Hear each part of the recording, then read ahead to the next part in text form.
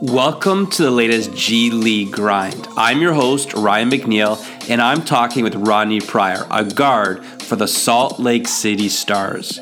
This week, we talk about how the coronavirus could impact Rodney's upcoming wedding in June, and he shares a great idea or a great theory called habit stacking.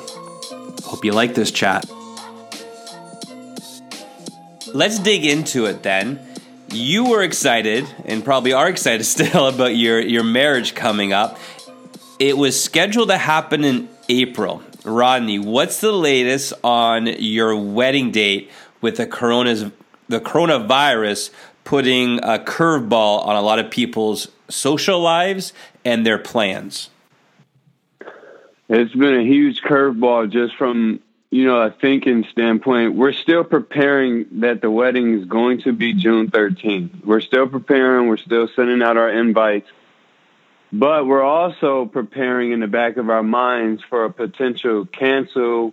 And then we're trying to weigh out, does it make sense to postpone it? Does it make sense to just do something with, really, really close friends? But we don't know because we don't know. Because I was asking my fiance, are you okay? Do you still want the wedding to be on if only 50 people can be in the building or only 75 people? Because we were going to have a 300-plus guest wedding. So I was asking if only 100, 75, 50. And, it's kind of not fair in a sense if we have to cut the list that much. So we would keep the wedding off if we can't have the wedding with the people that we want there. So we would just go to the courthouse with our pastor and get married there, and then kind of do something small at a friend's house, because we still want the ceremony. I still want to see her come down the aisle with her dress on, because that's something she dreamed about since she was a little girl, and I dreamed about since I was a little boy. So that's been the trickiest part. And then, going into becoming first-time homeowners shakes it up a lot now, too, because if we were able to cancel the wedding and get all of the money back that went into the wedding, then it would make, getting our first home that much easier, with the initial down payments and the closing costs, because you got to have those right up front. So it's just been a lot of scenarios we've been trying to weigh and think about, and, go best case, worst case scenario. So we're hoping that the momentum of this virus slows down and that we can start to shake back into a normal routine and a normal life. So we're just praying that will be the result of all of this. Here in Canada, the Canadian economy was dipping into a recession in February. We had 500,000 people apply for unemployment insurance, EI, last week alone because of the coronavirus.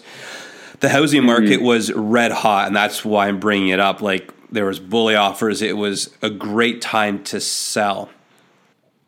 Could this, I hate to say, work out in your favor, guys? That's a horrible thing when people's lives are being impacted, like by delayed wedding and all that kind of stuff. But what's the housing market looking like out in your area in regards to the coronavirus, and how's the American economy doing? Because as a Canadian, the financial impact, with me being in good health and my family being in good health, the financial aspect on houses and on the economy, that's what's scaring me right now.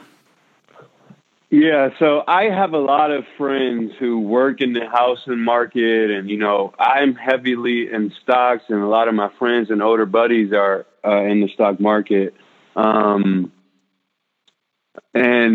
with the market in the East Coast, especially in this region of the East Coast, they're strong and stable. So we don't expect to see much dip in the housing market. Maybe a couple thousand might be shedded off, which still helps. But unfortunately, this place, which is good in itself too, holds strong in the market because it's always going to be strong, I think, just because of the area, the location, and everything. So we're hoping that, we can get, a few thousand shed off the initial price, that would help a ton. But also, like you said, it can help, but like the situation has not helped so many people. And that's why I think it's so crucial for us in these moments and this time frame just to really start teaching people. Like, I feel like we're just doing the same we've been doing with, just putting a Band-Aid on a sore spot instead of fixing the root cause of the bleeding. And I think this stems back to, schools not teaching people about financial literacy, not teaching people about the stock market, not teaching people about certain jobs you go into don't have much job security when crises happen like this. So it's a ton of people that's going to be highly affected from this and might not even be able to recover from this situation. And I think it's just unfortunate because a lot of it is just due to ignorance. And when I use the word ignorance, it's just to say we don't know. So I think it's unfortunate that, a lot of people aren't well prepared for this type of situation. I agree that education is a huge thing. And as a school teacher myself, I wish we were able to teach kids about financial literacy and using the stock market and mortgages and keeping a cap on how much debt you are carrying, whether it's leasing a car or your mortgage itself. Here's my thing I want to dig in today. I like that in your tweet you're talking about eating healthy and exercising and all that kind of stuff. I am a single dude, and I'm at home here alone with my dog. So there's only so much Netflix I can do. So I've got up to 2-a-day workouts. But I find the problem is I'll hop on the computer and I'll do some reading, and I'll hear about the Canadian stock market. I'll hear about the Canadian economy. I'll start worrying about the housing market because I own a home and all this kind of stuff. And I try and take the dog for long walks and pray. I dig into my Bible. Do you find yourself getting anxious at times during all of this when things are completely out of your control and you have to trust Him? And what do you do in times either like this or when you're feeling anxious because you don't have control over life? This may sound like an oxymoron because God teaches us don't be anxious, but my anxious comes to, be in His presence more and be in the Word more. Like, a lot of times our anxiousness can come from thinking about the situations. Like if you are a homeowner or if you have stocks, do you sell? Do you wait? Do you hold out? Do you keep buying? So your mind can fill up with so many different thoughts. And, it's not always negative. It's just, trying to figure out what's really going on. And that can add anxiety to you. So in this time, I realized, I was just talking to my buddy yesterday. I said, man, we have so much time on our hand. And he was like, yeah, we have so much time. And then I'm like, time to spend with God now. We don't have no excuses now to not spend with God. Exactly. But me knowing myself and me knowing human beings, working with a lot of people in different aspects of life, you can't just dive into something. I think with God, it is something you can dive into, but it just depends on where you're at emotionally, spiritually, physically.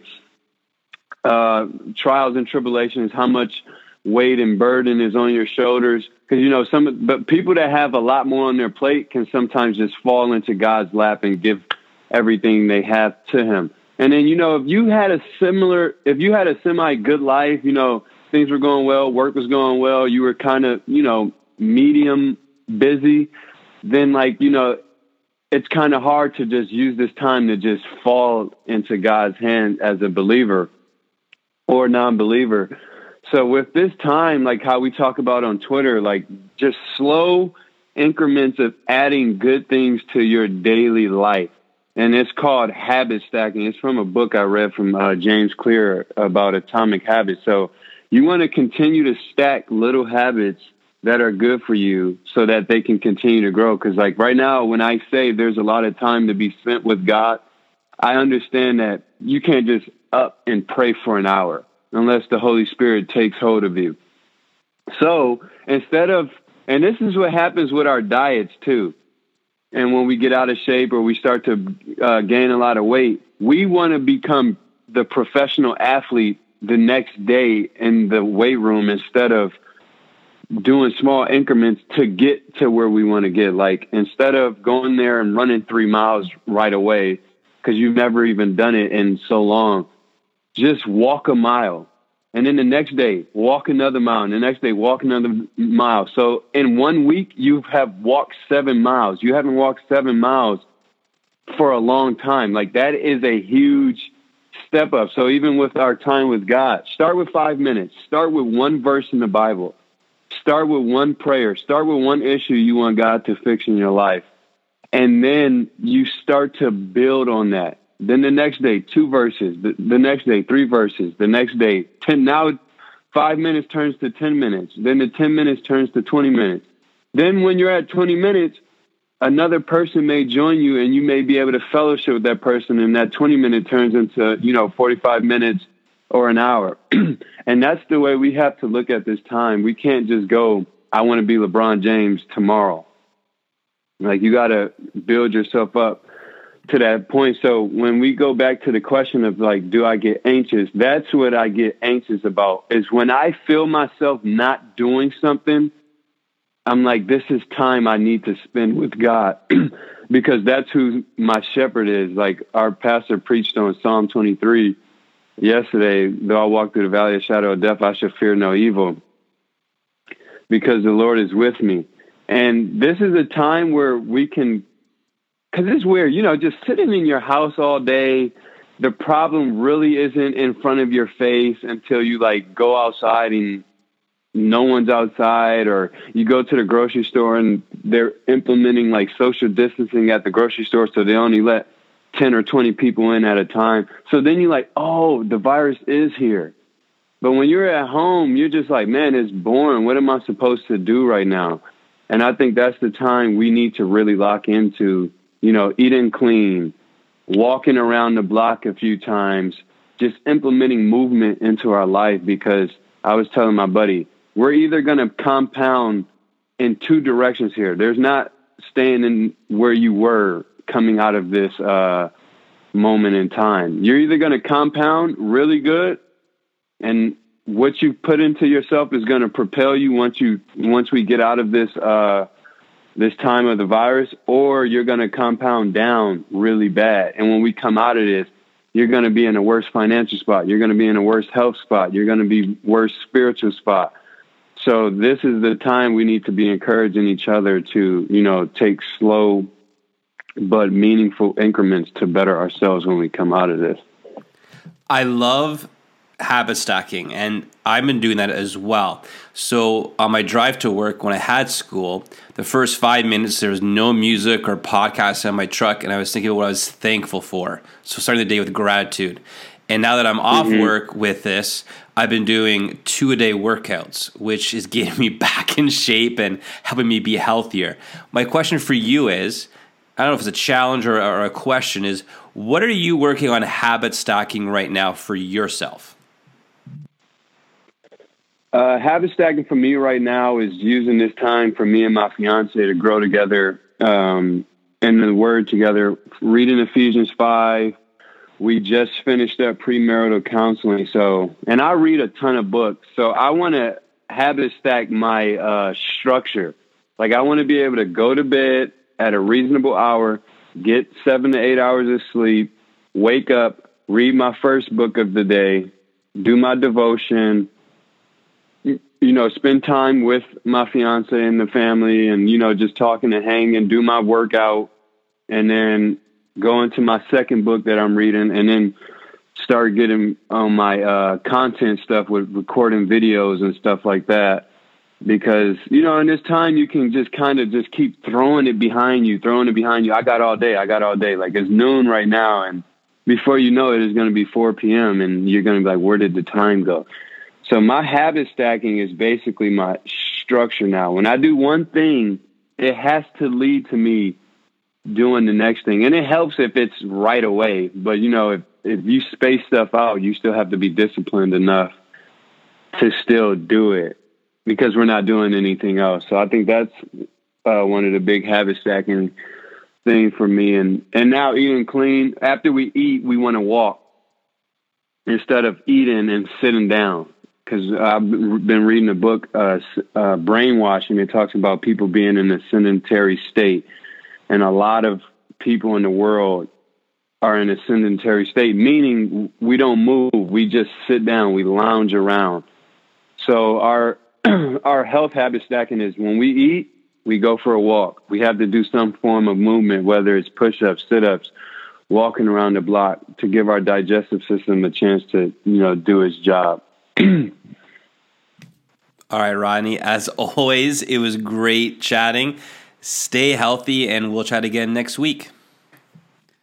Okay, sounds good. That's a wrap for this G League Grind episode. If you like these chats, please subscribe or follow on whatever podcast app you use. We're on iTunes, we're on Spotify, we're on Stitcher. We're trying to fix a Google Play feed that's currently out, but give us a subscribe or a follow so you get more of these G League Grind episodes. As always, thanks for listening.